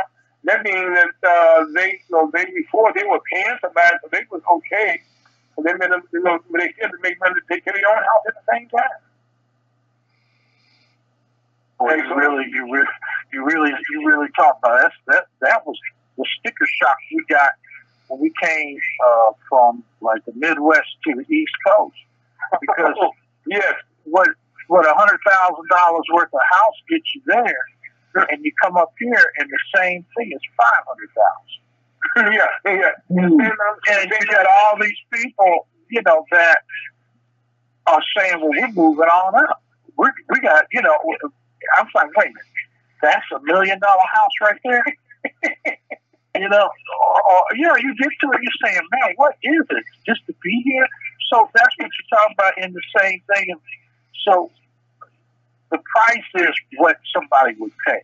And what somebody would pay to have gates or a certain type of school or live in a certain type of neighborhood, and maybe they repair the streets, or maybe they police it differently or something, And so we're going to pay more for that. But the real value is I could go over here or go somewhere else, and have something as nice or better. That's what a lot of people started saying. I don't need to live in Hollywood. I can be a Hollywood actor, singer, whatever, but my real houses won't be back somewhere else. Well, Chuck, here's the thing. Look, I give you an example. St. Louis City, okay? I'm in St. Louis County, where I live in Mississippi, about the airport. The airport is in the county also. But in St. Louis City, it's only 57 square miles, okay? And unfortunately, the housing there is not expensive because we went through a gentrification, what I can better description right now in the black community. Okay, but now having said that, all the money, St. Louis has some of the most millionaires in the whole country, right in the St. Louis area. Which ones are the Bushes, okay? The people like we know, like people on Doris, people like that.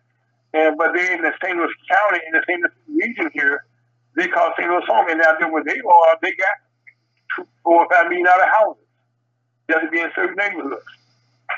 And so they out there with those same houses, okay, with that same house, okay, to Maryland, okay, Baltimore, that house just jumped 5 times. And now they live less richer, okay, they just got this house. And also the utilities up there are more expensive. In D.C., people are aware, you go downtown trying to find a place to park in D.C. And if you do find a space, it ain't cheap. No, and then they got other things on you too, like they have some expenses that are on your phone bill. They used to talk about it. Oh, yeah. And people were saying, "Well, what is this? It's some kind of universal something tax." And basically, the city is allowed to add whatever taxes on they feel are appropriate.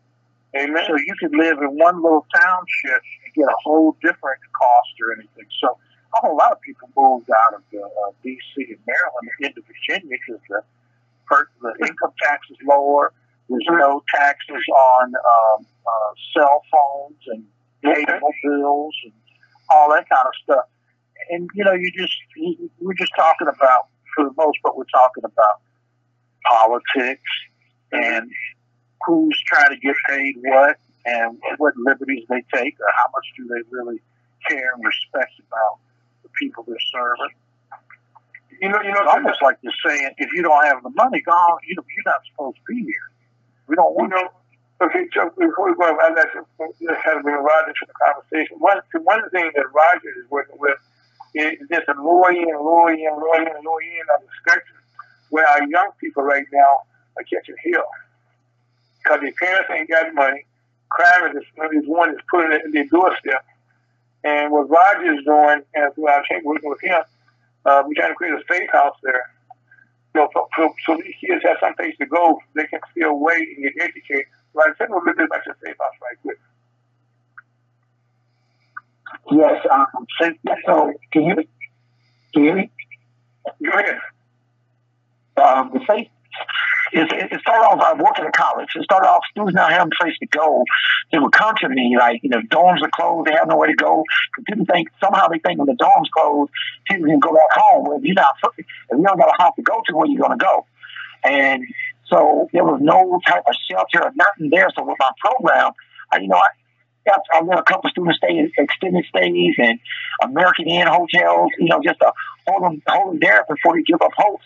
I said, man, I got to do something about this. So I decided I wanted to create something where it won't be a place where they can stay forever, but a place where they can come in and emergency type of need to get there, be there with mentors and different people that can help put them on a better path. So that's what's the main reason of it, because of what was really happening in real time at the schools and when I'm out in the community. See, Chuck, that's what you're describing right now. Students right now, Chuck, where you send our college down, but a lot of colleges told kids, if you go home, don't come back. Because of the virus right now, we got you clean here, and we don't want you coming back bringing that with you. Yep. And so they put those kids on the street, Chuck. So a lot of the colleges, I just believe that. We're in an education crisis.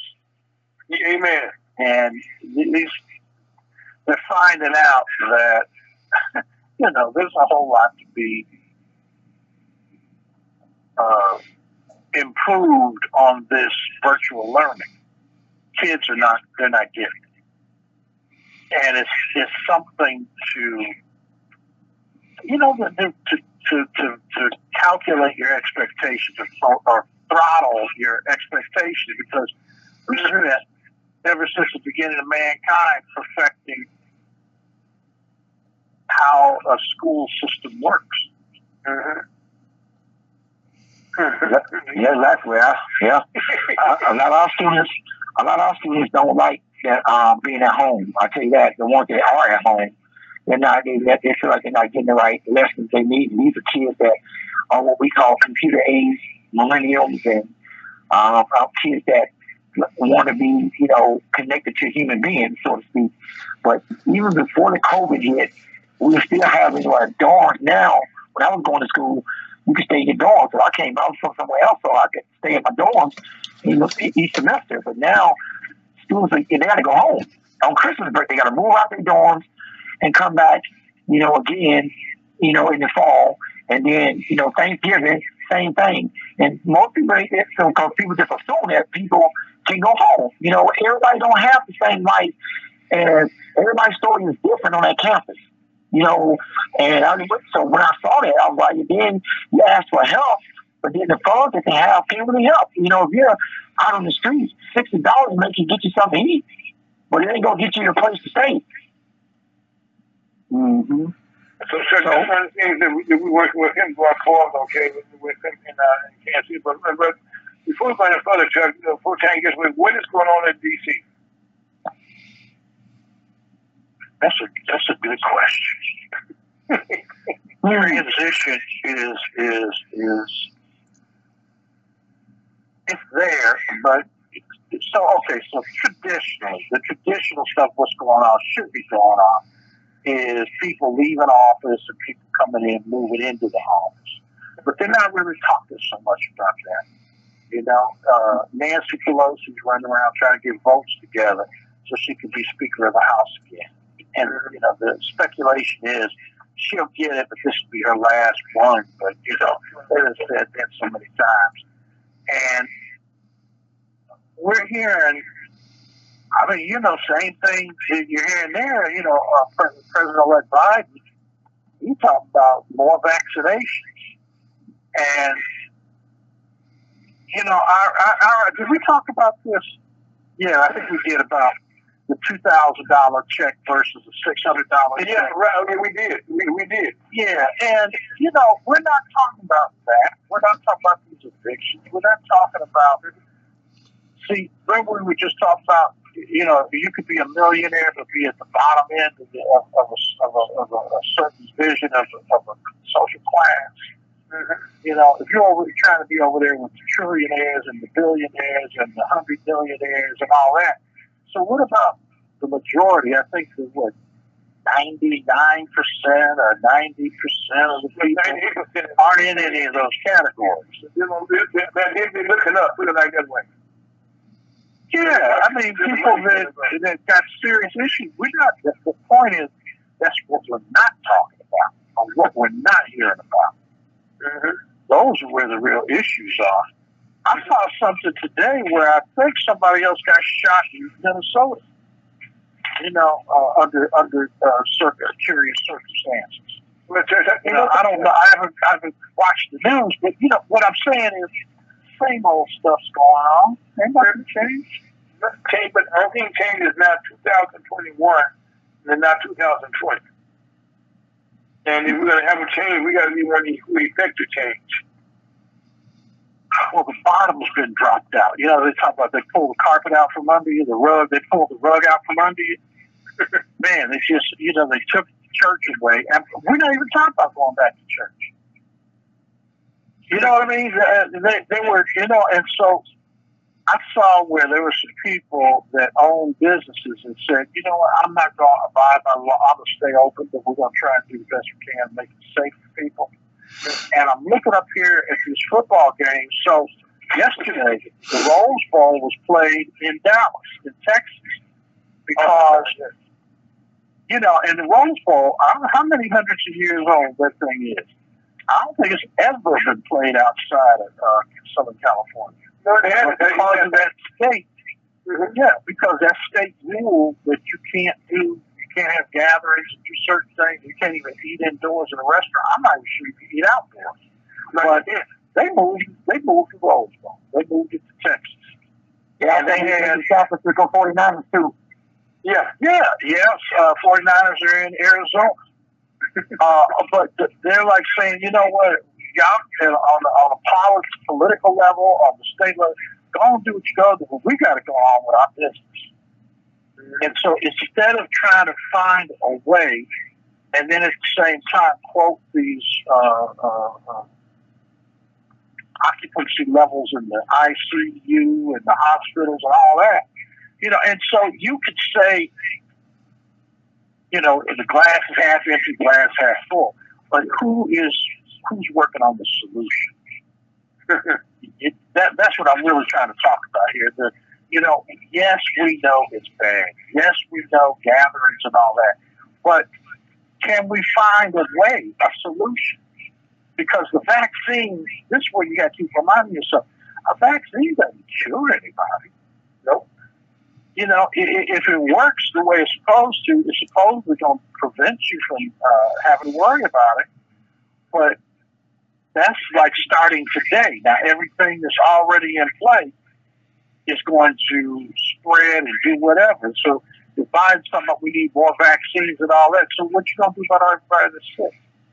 Or everybody that isn't going to be vaccinated until who knows when? Because if they did 1 million people a day, in 100 days you got 100 million people, but then that same 100 million got to come back for another shot on that one, on the Pfizer. In about 3 weeks, or something like that. And it's kind of, that's, Church, and that's the whole key. Some people are not going to make it back with a second shot. I don't know. And then I did hear some people that were talking about, well, I woke up the next morning and the left side of my body wasn't moving, and this was happening, and that was happening, but I'm gonna be okay. It's gonna be all right. That'll wear off. I was like, whoa, yeah, you know, your privilege is you got to go get the shot. You know, and there's just so much going on that you got to really pay attention. See, I think, Church, that's the whole thing of people who have things going good for them are still complaining, okay, and the people who can't even get in the house, okay, you know, to think about, because right now you got people right now jumping in line, so to speak, in front of people that just at the bottom of the line. So we about to have a major mess, okay, on this with these vaccines taking place. I mean, the shots taking place, because it's going to get crazy for us as we go forward here. Yeah, I think so. And especially as the vaccine, I think so too. And we're not going to, you know, we're kind of looking and hoping and expecting some solutions to come from the government. But I don't think that we should expect them to solve it for us. Wrong place to look. Do you actually trust the vaccine, though? Yeah, and that's the other side. Yeah, so I'll say this, I know the conversation might swing a little bit, but it's kind of already have. So when have blacks ever been first on the list to get something that was helpful? But yet we were first on the list for this. I'm just asking. When have we been first in anything? We've been, education, learning property, reparations, everything, but we're first, and that's concerned that we need to get it first. Amen. Yeah. I just think there's a guinea pig effect, because I think that a lot of, if you look at how, even with the mask right now, there's no knock to nobody, You know, when you look at the mask situation, you know, a lot of white people didn't want to wear that mask, so it was pushing their rights away. So you know they're not going to take no vaccination if they're going to turn you to a frog. So we got to test it. I smell a little bit. I'm not saying it because people I lost my brother to COVID, so I know the effects of it. But I just smell a little Tuskegee in this. A lot. Yes, that's what I'm saying. They want us first. They all stuff down. They concerned. It's just weird to me, man. We're in a weird time now, man. You know. Well, now that's the truth, okay. But Chuck, we need the last couple words to get out of here. Yep. But I think when Roger that's something that people think is not just him, okay. That's going to do a whole lot of people's mind. Because we all agree here, Chuck, you know, right, for you understand, Chuck, Scott, Red, and myself, we already said we're not going to be the first man to get the vaccine. I want to be like the other ones. I want to see what happens first. Because you do fast, and Michael put it out there. You ain't going to know for 5 years, you know, what it is. You know, it's one of those situations that it's coming out fast. And you don't want to be that person say, you know, 2 years ago, we made a mistake. We should have. It ain't going to help the people that don't pass away and face the fall from it. It may help people going forward. I just ain't trying to be a part of that. Yep. Yeah. Okay. Well, Chuck, go ahead and put us out. Take us out of here. We're going to stay positive, and this next week there'll probably be a whole lot more for us to be chewing on. But stay safe, and you got to be your own guide, your own consciousness. Yeah. God bless. Love everybody, and come on back, bring your news and your thoughts and your ideas with you, and we'll be here to chop it up. All right. Okay. And then I want to thank Roger Sons for being part of our when I do a chamber member and that's the program. And also I want to thank Chuck. And I want to thank Rev and Matthew Scott for doing what he does. My name is Ira Folks. You listen to Lunch with the Missouri Baptist Chamber Comrades for our first year show in the year 2021. Hope you have a fantastic, great year. We all said life is good. Thank you very much for joining us. All right. Can you clap your hands if you really love him? Say, sing it with me. You're the reason that I'm living. I was hurting, but I'm happy again. That's right. Lord, I wanna thank you, cause you bring it out, Jesus. You were there when I had nothing. You've been with me from beginning to end. No clouds in the sky. That's the reason why.